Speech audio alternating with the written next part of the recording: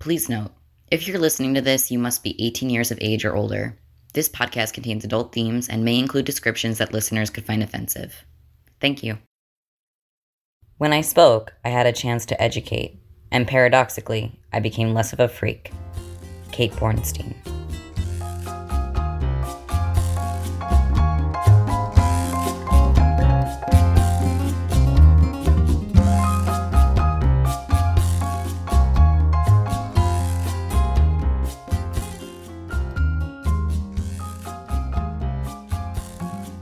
Welcome to the Kinky Nerdy Poly podcast. This is episode 1.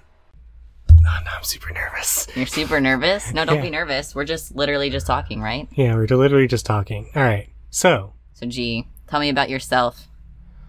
Tell me. All right. Well, I don't know where to start.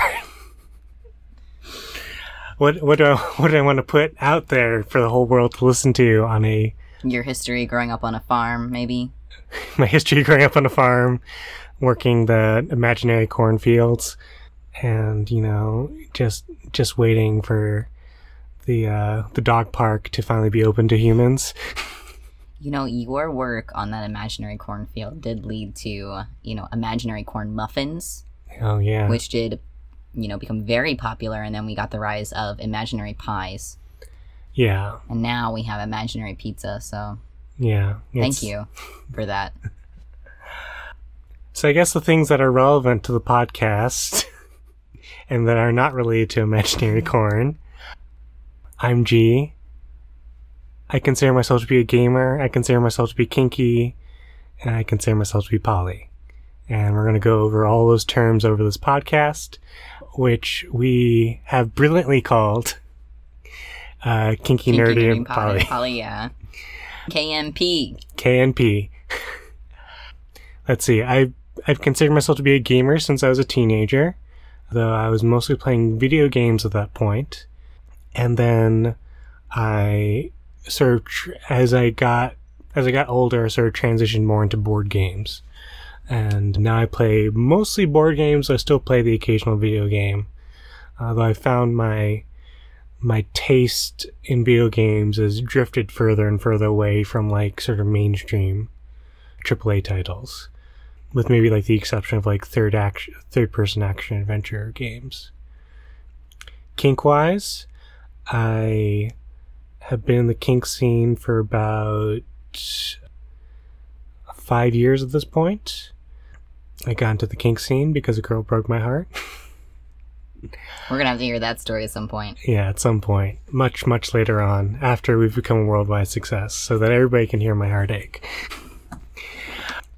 And then about a year to a year and a half after I was in kink, partner and I decided to start experimenting with poly. It was something we've been discussing for a while. Both done a considerable amount of research about it and decided that it was the correct next step for us.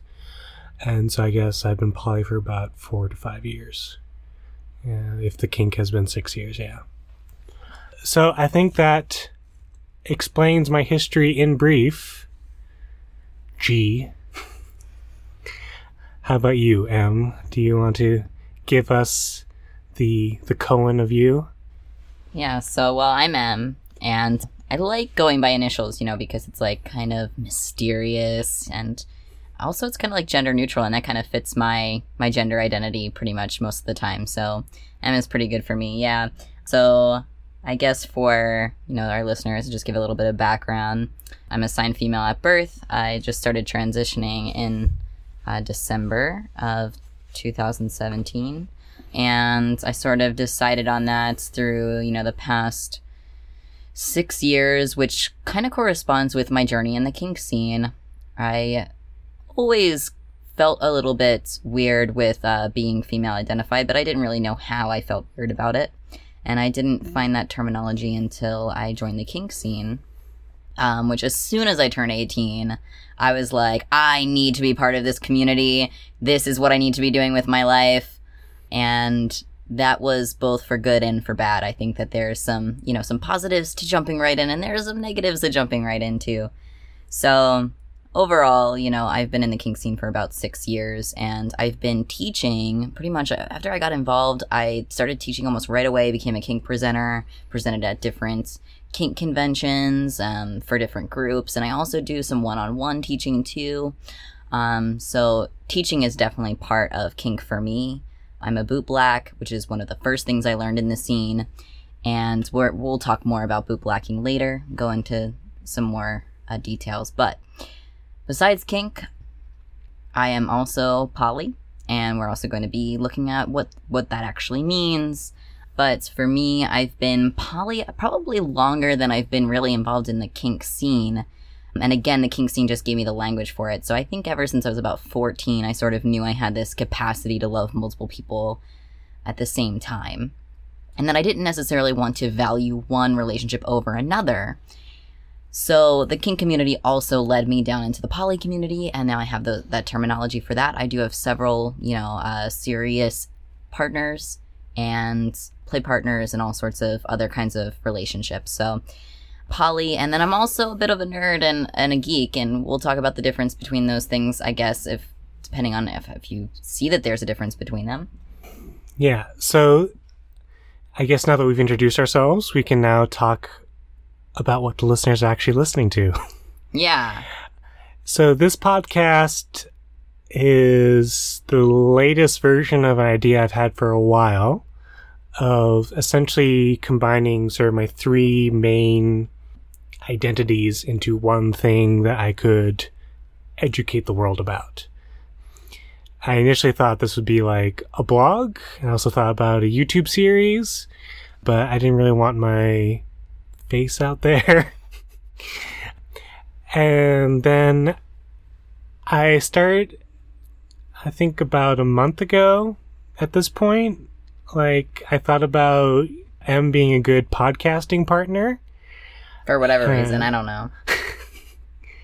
And I decided to ask M if they would like to start a podcast, and then M said, heck yeah, or something. I don't know, some equivalent to that. What did I say? I don't know. You said you'd been talking with X earlier about it, either the day before. Oh, about podcasting. Yeah, about podcasting. So now we're here a month later, sitting in my closet. Yes. In fact, the amazing quote that led us to come into this closet is, what was it again? So where are we going to do this? In your closet? Oh, thank goodness my closet is big enough to do this. It is a pretty decently sized closet. Yes. So this is a podcast that's going to be talking about these 3 identities, or subcultures, the kink, nerdy, and poly. And there's going to be a little bit of an education focus, as I sort of want this to be sort of introductory conversation into these worlds, so that, if somebody has just finished reading 50 Shades of Grey, they can hopefully find this and learn stuff that's better than 50 Shades of Grey. Yeah, I would say that the education is definitely important to both of us, so. Yeah. So now that we know what the podcast is about, I think it's time to define our terms, which is what we decided the first episode would be about.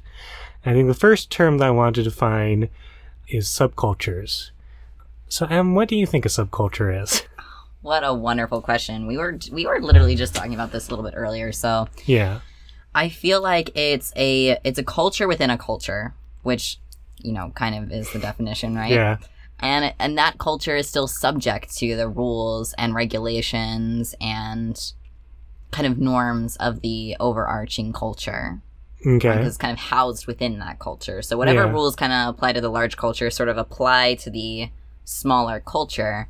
And I think just what makes the subculture unique is that they might add on some things that the other culture necessarily doesn't engage in. So in this case, if we were talking about the kink culture, there are certain rules and regulations that are specific to the kink community, certain terminology, certain mannerisms, certain etiquettes that maybe people in the kink community might know that people in the general populace don't know. Yeah. Though I do think part of being a subculture is breaking certain norms and rules that are part of the regular culture. Otherwise, it would just be the culture, right? You know, at kink events, you can just go around naked, and that's something that you can't do at a normal cultural event. Right, but it's still contrastive to that larger culture. So, for example, if the larger culture didn't have that rule about going around naked, then maybe we wouldn't even be remarking upon it because it would just be such a normal thing. So it's not necessarily that the subculture can't go against the norms. I think it's going to go against the norms in some sense, but it's that we can even say, like, we can be contrastive about it and say, like, why is the kink community, you know, doing this Yes. sort of thing? Or why is it considered different from the overarching culture? Yes. I think it's also important to note that there are subcultures within subcultures. Oh, yeah. You know, very much Inception-like. So when we talk about sort of the broader either kink or nerd community, that there are various subcultures within those communities. Absolutely. And, you know, it's turtles all the way down. I'm sure there are even smaller cultures within, like, the subcultures. But before we go full Inception, let's go talk about the three sort of broad subcultures that we're going to be talking about. Okay. And we're going to go by the initials in the podcast, starting off with kinky. So, Em, what is kink to you? Oh, I've been thinking about this because it's a difficult question, right? Like, what is kink? And I think before we start even here, we should say that, like, everybody's definitions of these are going to look a little bit different. And it's totally okay if you define kink in a different way than we are defining it here. Correct. We're not here to gatekeep. We're just here to express how we view these things. Yes, in fact, I have a bullet point that explicitly says anti-gatekeeping. Yeah, so it's important that we are not gatekeepers here. So, by all means, take what you want from this podcast, but it's not the law of kink or poly or nerdy culture. Yes. So kink for me, I think, is anything that is going to be something that deviates from the norm of the broader culture in terms of, I would say, attraction interaction. Because I used to view it as being deviating from the norm in terms of sexual behavior. Yes. But now, because I know, like, I'm also asexual and that kink is not always sexual for me, and it's certainly not even sexual for people who are allosexual, Yes. people who do experience sexual attraction. And sometimes it's more sensual, or sometimes it's about the emotional connection. And so I'm just seeing it as a bending, a twisting, a deviation of whatever that interaction, that attraction looks like. It's going to be kind of deviating in that way. Something that is different within a relational context. Okay. And for our listeners who may not know what allosexual means. I just defined it. Oh, okay. But you can go ahead and define it. So allosexual means somebody who is interested in sex. No. No? Allosexual is someone who experiences what they consider to be normal or typical sexual attraction. Okay.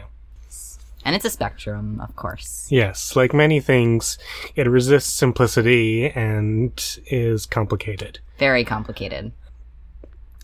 So now that we've I guess for me, kink sort of refers to very specific desires or wants of an intimate nature, if that makes sense. This is not, admittedly, there are probably some people who don't play this way, but for me, like, I need to have, like, some sort of connection with the person that I'm playing with, no matter what I'm doing, whether that's, like, a boot stomping scene or a knife play scene.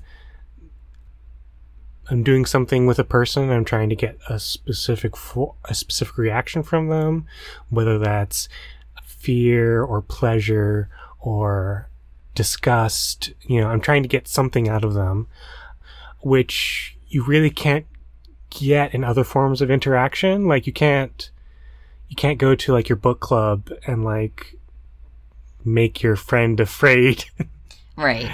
And of course, this comes down to consent too, right? Yes. So that's very important We will have probably a Yes. whole episode dedicated just to consent. We'll probably have multiple episodes about consent. Yeah, so there's definitely something consensual about the nature of kink here. Yes, there's a very... I don't go around... Making helpless, innocent people on the sidewalk afraid. Yeah. Don't just go, like, start to hurt people, right? Like, Yeah, that's- it's... In fact, I have to have some form of, like, relationship with them. Like, even if it's just like, you know, we've been talking for a couple of days and we think we might be interested in each other as play partners, it's... For a very long time, you know, I was trying to figure out what was the difference between what I do and, like, what a bad guy in a movie does. And the difference is that, you know, I don't do it, while I do it for pleasure, I don't do it to anybody who walks past me. I do it to people who are okay with me doing it to them and get their own form of pleasure from it. Yeah. Yeah. I hope that made sense. I think it did. Okay. Did we want to define a little bit more specifically, like, BDSM? Yeah, I think so. I feel like BDSM is sort of the gateway to kink, if that makes sense. Like, if somebody, like, typed in kink into Google, like, the first thing that would pop up would be, like, the Wikipedia entry for BDSM. I think that it's an interesting linguistic note, too, here, because I feel like BDSM is dropping out of the lingo, dropping out of the language a little bit, and kink is sort of really encompassing everything, because kink kind of includes BDSM and other things. Yes. Everything that BDSM is kinky, but not everything that's kinky is BDSM. Right. And I do agree with you that the sort of BDSM terminology is going away slowly, and sort of people are starting to use the kink terminology more because it is more inclusive of the various things that don't necessarily fall into BDSM. And what does BDSM include? So by the strict definition, right, it's kind of 3 components. So even though it's 4 letters, there's actually 3 different components. Yes. And a lot of the times it's defined as bondage and discipline. Yes, the which B is and the D. And the D. And then the D and the S are together also, and that's dominance and submission. Yes. And then we have the S and the M, which is sadism and masochism, or sometimes just sadomasochism, depending on your... how you phrase it. How you phrase it. And so that's kind of like, for me, that's kind of broken down into the bondage and discipline part is like a very specific act. Like bondage could be rope bondage, it could be leather bondage, or however you want to see, you know, some kind of restraint. Yeah. And discipline could be relating to the specific act of positive or negative reinforcement, for example, and these types of things. Punishment and reward and all that. Mm-hmm. The DS being the dominance, and submission goes into the power exchange, and more of the formalities or the controls that are exchanging between people. Yes, I feel like this is the part that, well, no. I feel like both the D and the S and the M are the parts that people are the most leery of.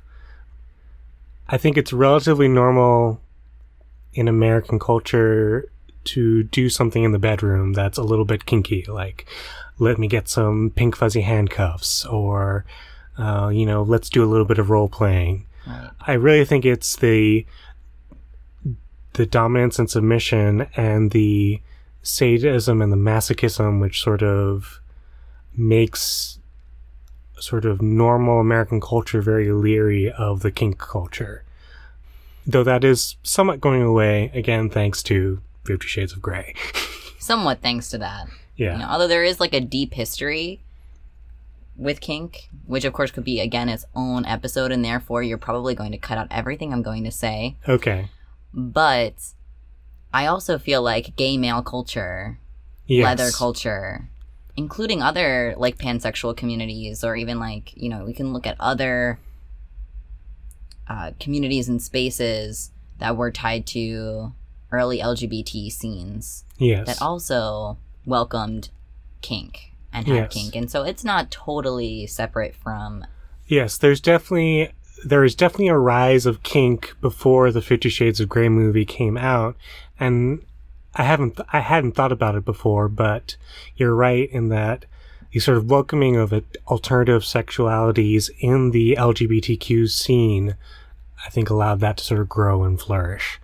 In fact, I think a lot of the sort of imagery we associate with dominance and submission, the whole black leather look, came from the gay sort of leather culture, if I'm not mistaken. Yeah, gay leather culture for sure. The whole sort of black leather biker look, which I am not into. But, it is what I think when somebody starts talking about BDSM to, a normal American, that's sort of the first image that would pop into their mind, is somebody sort of dressed all in black leather. Although I guess now, because of 50 Shades, maybe now the kids... I should rephrase that. Yes. Maybe now the, Man, how do I put this into a... Maybe now the normal Americans? No, but like not the younger Americans, but I'm saying like these people who are just now discovering kink. Okay. The people who are currently coming into their kink identities. Yes. Maybe now they don't view, maybe when they hear BDSM they don't think black leather. Maybe now they would think of Christian Grey in a suit. Yeah. Maybe. I don't know if that's the image people are getting now these days when they hear BDSM. It could be. I have no idea. Actually, that's a question for our listeners. Yes. We would love to hear from you about when you hear BDSM, like, is there a certain image that comes to mind? Yes, that would be great. If you have any questions, please send them to us. So, what is the scene? Which I think is separate from both kink subculture and BDSM. Well, I'm curious now, since you just said you see that it's different from kink subculture. I mean, I feel like the scene is maybe... Oh, it's really hard to define, right? Like, for me, like, maybe what comes to mind is, like, going to munches and going to play parties and, like, sort of like your active community, your active... Yeah, I imagine it as people who go out to events and who participate in person in the culture. I think there's a large portion of the kink subculture that just does their stuff in their bedroom, and it never leaves their bedroom. That tends to be, I would think that would be the norm. Yes. And then, there are people who will do stuff online, but will not do stuff in real life. So when I think of the scene, I think of, like, activities that you actually go to, munches, and play party events. And I think I've heard this term used. I'm also part of the hypno community, and I feel like people in that community often do things online, and so we might actually refer to, like, the online scene. Yes. For example, it's sort of different. You want to take the next one? About what is a fetish? Yes. Yeah. Fetish is a very interesting word. I think how I've heard it defined by people who are fetishists, and yes. I would consider myself to be a fetishist with some things as well. Okay. It would be that a specific object or part of something or a specific, I would say even a very specific activity. Yes. Provide someone with some sort of sexual gratification. I feel like I would largely agree with that definition. And there are definitely things that I have fetishes about. Biting is sort of the first thing that comes to mind. A very specific activity. So it's Yes. we're not just talking sadism at this point, which is sort of like a kink. Yes. Now we're talking very specific activity, biting. Yes. And I get a certain amount of pleasure just from the act of biting someone.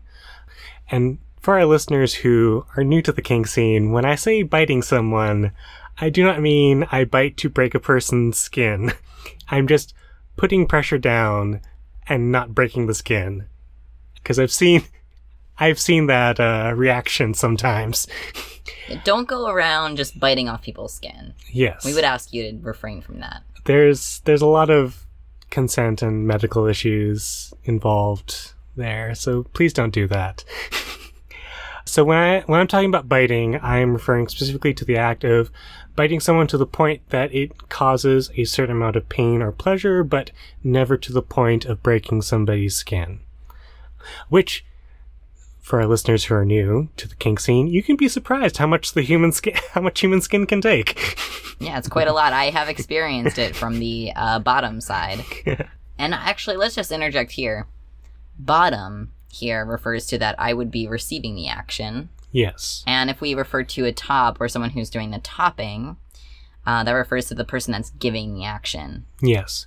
And I thought it was important to interject here because we often refer to topping or bottoming. Yes. And I think it's also important to note that some people define themselves by these. Like, some people will define themselves in the kink scene as tops. Some people define themselves as bottoms. And some people will define themselves as switches, which is a person who will be willing to either top or bottom depending on the scene. Or even switch within a singular scene. Oh, yes. There's been a lot of interesting wrestling switching scenes. Do you have a particular fetish that you would like to talk about, serve as an example? Specific fetish. Yeah, I think that my specific fetish might have to be with boots, which is sort of how I got into boot blacking. Oh, yes. Of course, now I'm going to interject with some boot blacking information. Boot blacking is the care and keeping of leather. Yes. It doesn't have to be just boots. We work on vests, pants, toys, whatever. And they don't just have to be black either. So it's a bit of a misnomer. Again, I think it carries over from the... It carries on from actually several different communities, not just the leather community. Oh, okay. Yeah, we can talk about that more on another episode too, but... So I'm kind of like the way that boots look a lot, and I would say that I fetishize them to an extent, and it's not that when I see them, I like instantly have an orgasm. I feel like... Yes. It's not even that it's a very intense feeling of sexual gratification or attraction, but that when I see a nice pair of boots, I'm just like, that's nice. And I just like the idea of these boots. Doesn't matter I know it kind of sounds awful, but it doesn't really matter the person in the boots. Yes. I mean, I feel like normal American culture has sort of acceptable fetishes. Like, it is okay for men to fetishize breasts and asses. It's okay for women to fetishize, like, well-muscled... muscles, yeah. And then I think there are sort of fetishes that sort of go in and out of vogue. Like, I think bearded men were in for a while, and I think now bearded men are sort of on the downhill trend of sort of attraction. Right. But that's just me sort of observing pop culture. But yeah, there's still like very, very normal, acceptable fetishes that normal American culture... I feel like I should come up with a better term than normal American culture. Because there's really no such thing as normal American culture. Yes. For the average American, does that make sense? Typical. For the typical American, it is okay to fetishize, like, breasts or the ass, or I think even some people, I think it's fairly acceptable to, like, fetishize a woman's legs. I'm trying to think of other... Hair, I think, is another sort of acceptable fetish. I know there's definitely a fetish for, like, blonde women or redheads. Yeah, redheads for sure. Yes. Being a redhead myself, I am quite often fetishized. And it's not always welcome, right? Yes. That's another thing, too, is when it's somebody's body part, specifically, and American culture kind of says, like, it's okay to do this. Yes. We get into a lot of, unacceptable fetishization. Yeah. So... All right, so I think we thoroughly covered fetishes. We did. And if our listeners have any questions, again, you can email us. Please email us. I feel like we already covered... We've already covered this. We've already covered subcultures within subcultures. But it might be nice to just list like what some of the subcultures within the kink scene might be, would be. I think rope is definitely a subculture. It's a very big subculture. There's subcultures within that subculture. Of course, we mentioned that too. You have like ponies and puppies listed, but I think, pet play as a whole can just be kind of grouped together. I mean, pet play can, but I feel like I've noticed very distinct differences between people who play as ponies and people who play as puppies, if that makes sense. Well, some ponies identify as being within the pet play community and some don't. Yeah. And same with puppy play, I think, too. Yeah. And yeah, we've mentioned leather a couple of times, so I feel like leather community can be considered a subculture, but again, there's that which came first, right? Yeah. So, like we said earlier, there are plenty of subcultures within the broader kink subculture. And I think we firmly covered the first letter in our podcast. Wow. Amazing. And so now we'll go on to the second letter, which is the N for nerdy. So, M. Yes, G. Oh, G. I wonder how often you're... Boy, G. Is that a phrase? I don't think so. I think I just made that up. Yeah, I think you just made that up. So, M. What? Jeez. Sorry, alright, go ahead. So, M. Let's talk about the nerdy subculture. Alright. I think my first question is nerd still a subculture? Because I feel like it's pretty much part of the mainstream culture at this point. Though there are definitely people who identify with being a nerd or a geek more than others. I think we've sort of seen, between the rise of tech companies and the superhero genre sort of taking over the cinema, sort of nerd and geek culture is now just a part of American culture at this point. So do you think it still counts as its own subculture? I would say that probably geeky community is still a little bit more of a subculture. No. So you think there's a difference between like being a nerd and being a geek? I think that it's up to the individual how they want to identify, but Okay. I do personally see a difference between the two. So right. for me, like nerdy is sort of like, fandoms that I'm super into, video games, board games, that sort of thing. I didn't get to talk about earlier like my own interest in being a nerd, but for me it's definitely more like, video games, and now, slowly getting into the board game community. And it seems like those things are very mainstream, like you were saying. Yes. Pretty much, almost everyone that I interact with can say that they play some type of game, or that they're into some sort of fandom, or they're into some sort of comic, or they're into some sort of whatever.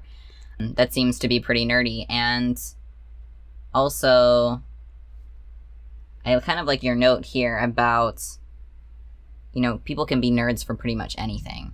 Yes. So the bullet point that M was just pointing to is talking about John Green's definition of a nerd, which is somebody who loves something unironically and enthusiastically.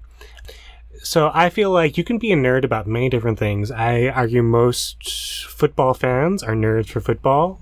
If you're into fantasy football and like are tracking the stats of individual football players, like I think you're a nerd for football, and I think that's fine. Absolutely. I don't think anybody should use nerd in a derogatory sense. Right. Because it's just, I love this thing, and I don't mind showing my love for this thing. I love Star Wars. I love Star Trek. There's so many cultural things that I love that I don't mind showing that I love them. And I think it's very important, especially with some of the things that have been going on, to try to keep in mind that being a nerd is about showing love for a thing and not showing hate for a thing. Hate because of a thing. Right. And just because somebody else loves the same thing that you love does not diminish the thing that you are loving. Right. I also think, here, I'm certainly nerdy about kink. So some of this plays into... Yes, I mean, part of the reason why I'm doing this, I want to do something like this, is because I feel like there's a Venn diagram of people who are kinky poly and nerdy, and there's a large section in the middle of that Venn diagram.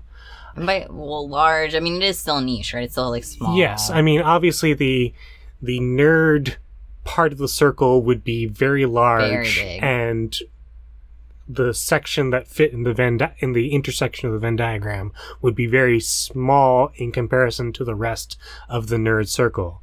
But I have, in my experience, like people who are nerdy are much more likely to embrace sort of the kink and poly lifestyle than people who are not nerdy. And I would say the opposite is true too. Maybe even if you're kinky and you're poly, maybe you are really into exploring new things and you're really into getting into new hobbies, because that's sort of part of the kink and poly communities too. Yes. So there's this very large intersection, and I definitely think there are people I can think of who are nerds for poly and will go to polyamorous conventions. And basically one of their primary identities is being polyamorous. Which is awesome. Yes. Now, so we've said that you can be nerdy about almost anything. If you really want, you could be nerdy about air traffic control patterns. What are some of the things that we in particular are nerdy about? For myself, like I mentioned earlier, I'm really into board games. I have a lot of board games. I go to Gen Con fairly regularly, which is a large board gaming convention in Indianapolis, for listeners who don't know.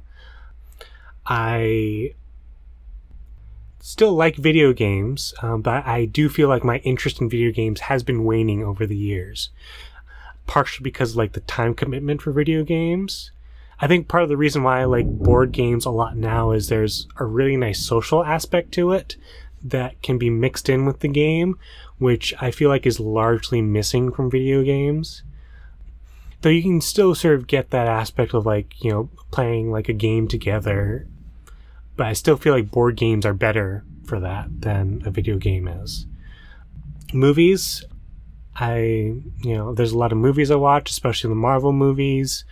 I'm not as big a film guy, I know some of the sort of important films, but I'm not, I'm getting more into sort of looking at the editing and sort of understanding how a film is constructed only just now. But, I love me some superhero films. It's just nice to see, like, superheroes going around and just saving the day. Does it inspire you to want to go out and save the day? I think it inspires me to try to do the right thing, and I try to do the right thing, like in my everyday life. I try to help people when I can, but I try to remember that it's okay to be a little bit selfish to take care of myself as well, because if I just burn myself out, nobody's helped by that. Deep stuff.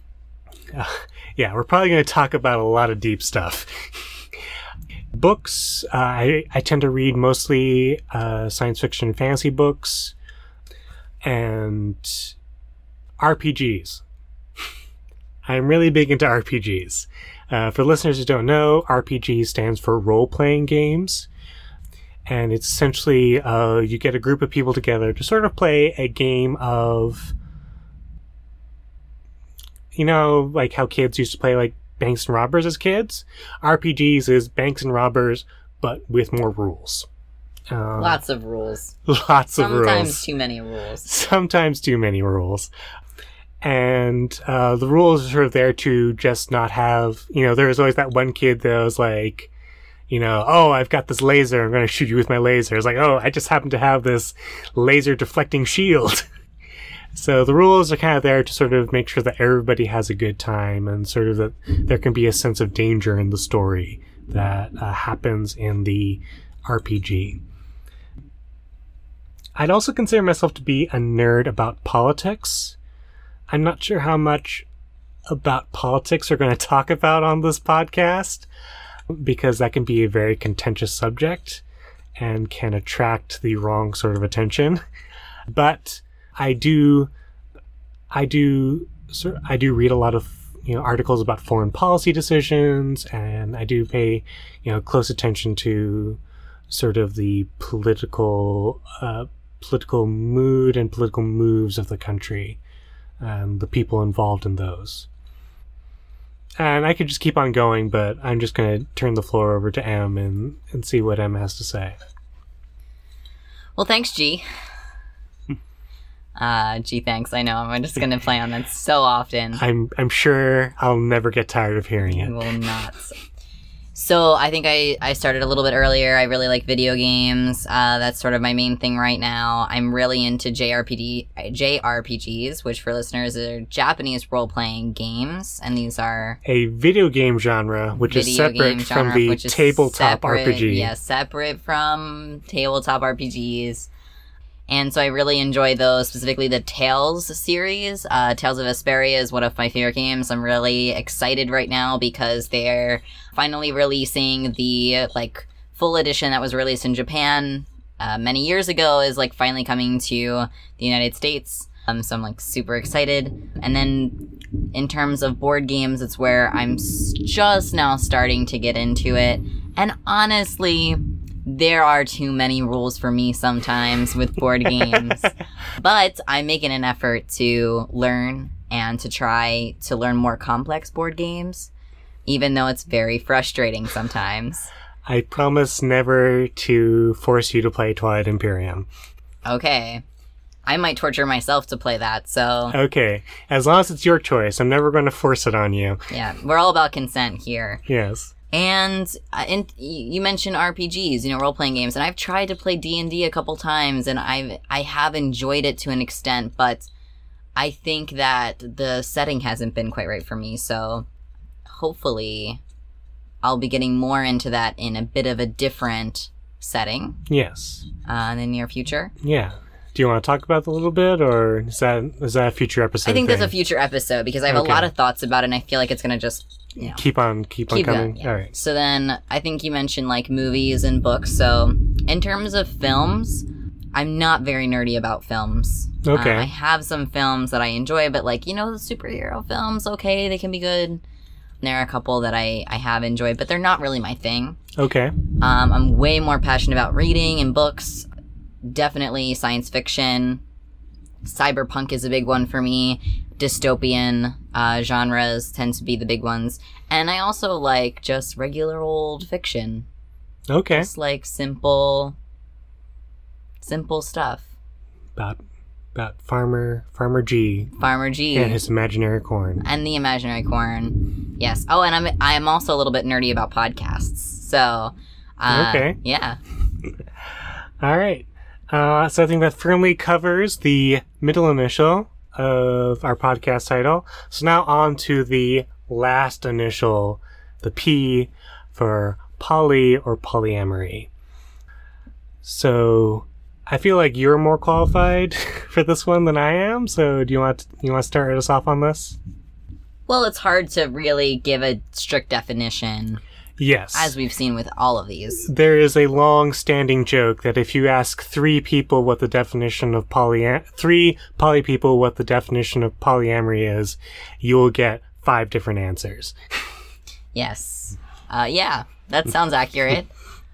So for me, polyamorous really just means, literally many loves. It's having multiple consensual, romantic, emotional, sexual, or etc. relationships, and they don't all have to be sexual. They don't all have to be romantic.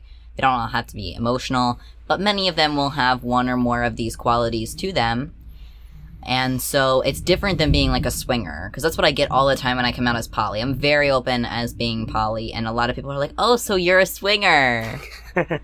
No, me and my partners don't really exchange sexual partners, and swingers are totally valid. Yes. So I feel like the large difference between swingers and the swinger community and the polyamory community is that polyamory community is about forming multiple relationships, while the swinger community is more about having multiple sexual partners and not actually trying to establish relationships, emotional and romantic relationships beyond the sexual. Do you think that's largely accurate? That's kind of what I get. I think that some swingers might feel that they do form emotional bonds with the people that they swing with. Yeah. I think it's mostly just the duration and the kind of activities that you might engage in, from my understanding of being a swinger, because I'm not one. Yes. There are somewhat separate spaces. Right. There's at least one swinger club I know of that is separate from the kink clubs that I know of. So they're separate subcultures and they have separate spaces. Yeah. And I think that the next question is, like, what is the difference between polyamory and cheating? That's, like, the next question. So the first thing I get is, like, oh, are you a swinger?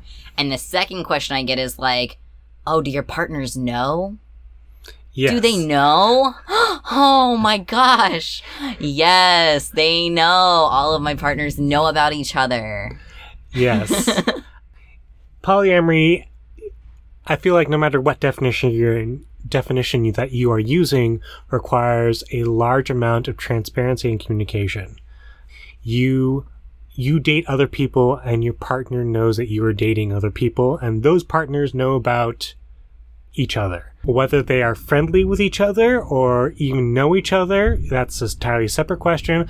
But if you're polyamorous and you're dating multiple people, the other people know that you're dating other people. Yes. Yes.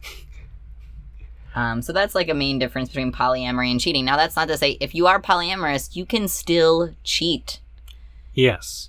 Because cheating is a violation of trust and boundaries. And in a normal monogamous relationship, the trust and boundary is that you are not supposed to sleep with other people. Or not go on dates with other people. Don't even go on other dates with other people. And while that's not a clear-cut boundary in polyamory, you can still violate a boundary and betray trust in a polyamory relationships. Yeah, even if you agree, with your partner that we're going to inform each other about all of our other partners, and then you decide, I'm going to go have a partner, and I'm not going to tell this specific partner, I'm just not going to tell my other partner about, then that's, still violating that trust. It's still cheating. Yes. All right, and now I think it's important to get to some of the terminology or jargon that poly people use, especially metamor and polycule. So, for me, a metamor, as I understand it is your partner's partner. So, if M has a partner X, I'm in a relationship with M, I'm metamors with X. And X is metamors with me. And I think that's fairly clear-cut. And a polycule, do you want to... No, you go. Okay. You go for it, G. A polycule is essentially just a interconnected group of poly people who have relationships with each other. As you can imagine, this can get pretty complicated pretty fast. Because especially, each person is going to have different relationships with each other person. And different forms of poly are also probably going to be involved. Because as we stated earlier, lots of people have lots of different definitions of poly. So a polycule is just a large interconnected web, essentially, of relationships that are centered, there's usually like a center group and then sort of relationships branch off from that center group, I feel like. Yeah, it's sort of almost like your family tree, except instead of a family tree, it's like a family web. Yes. And I think it's important to note that one of the reasons why these sort of poly networks form is that because polyamory is a subculture, though I do think it's gaining more traction. I've certainly seen a lot of articles in various, like the New York Times and Washington Post about it, more than, when I was a teenager. It's still very much a subculture, so the people who are willing to... The dating pool, or the pool of partners available in polyamory, tends to be rather small. And the same goes for kink. Like, it's I feel like I have a pretty good grasp of who's in the city, who's in my scenes, if that makes sense. And so polycules there tends to be a lot of overlapping relationships. And then there is compersion. I feel like this is your specialty, Em. So I would not do it justice. That's okay. Compersion is an amazing concept, and I feel like a lot of people, when they talk about polyamory, they're like, oh, don't you get jealous? They say the J word, jealousy. Oh, there's jealousy. You must be jealous. Yes, there is jealousy that occurs within polyamory, and jealousy is a normal emotion. And it is often indicative of something, an insecurity or something in the person who's experiencing the jealousy that they can resolve normally on their own or with the help, of one of their... With a little conversation and emotional exactly. labor. Yeah, absolutely. Consensual emotional labor, of course.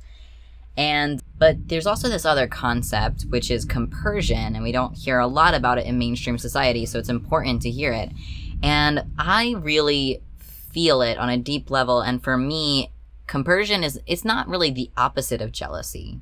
Because you can feel jealous and compersive at the same time.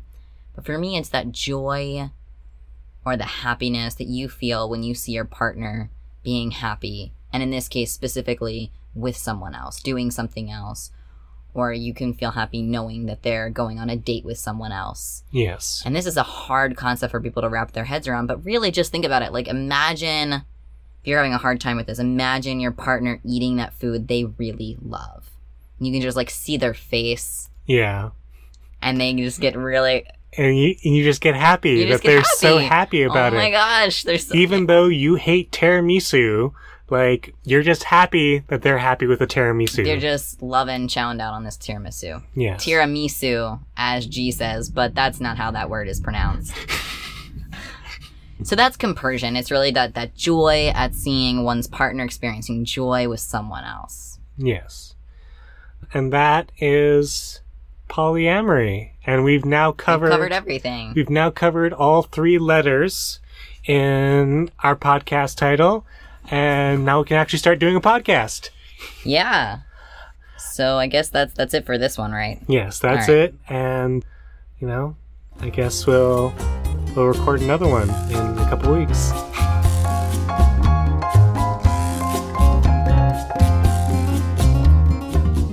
If you'd like to get in touch with either myself or Em, you can tweet us at KNP or email us at kinky.nerdy.poly@gmail.com. Well, if I ever wrote erotic literature, I decided my pen name was going to be Gregory Tennant. Gregory Tennant? What inspires that? Well, David Tennant, because he is an incredibly sexy man.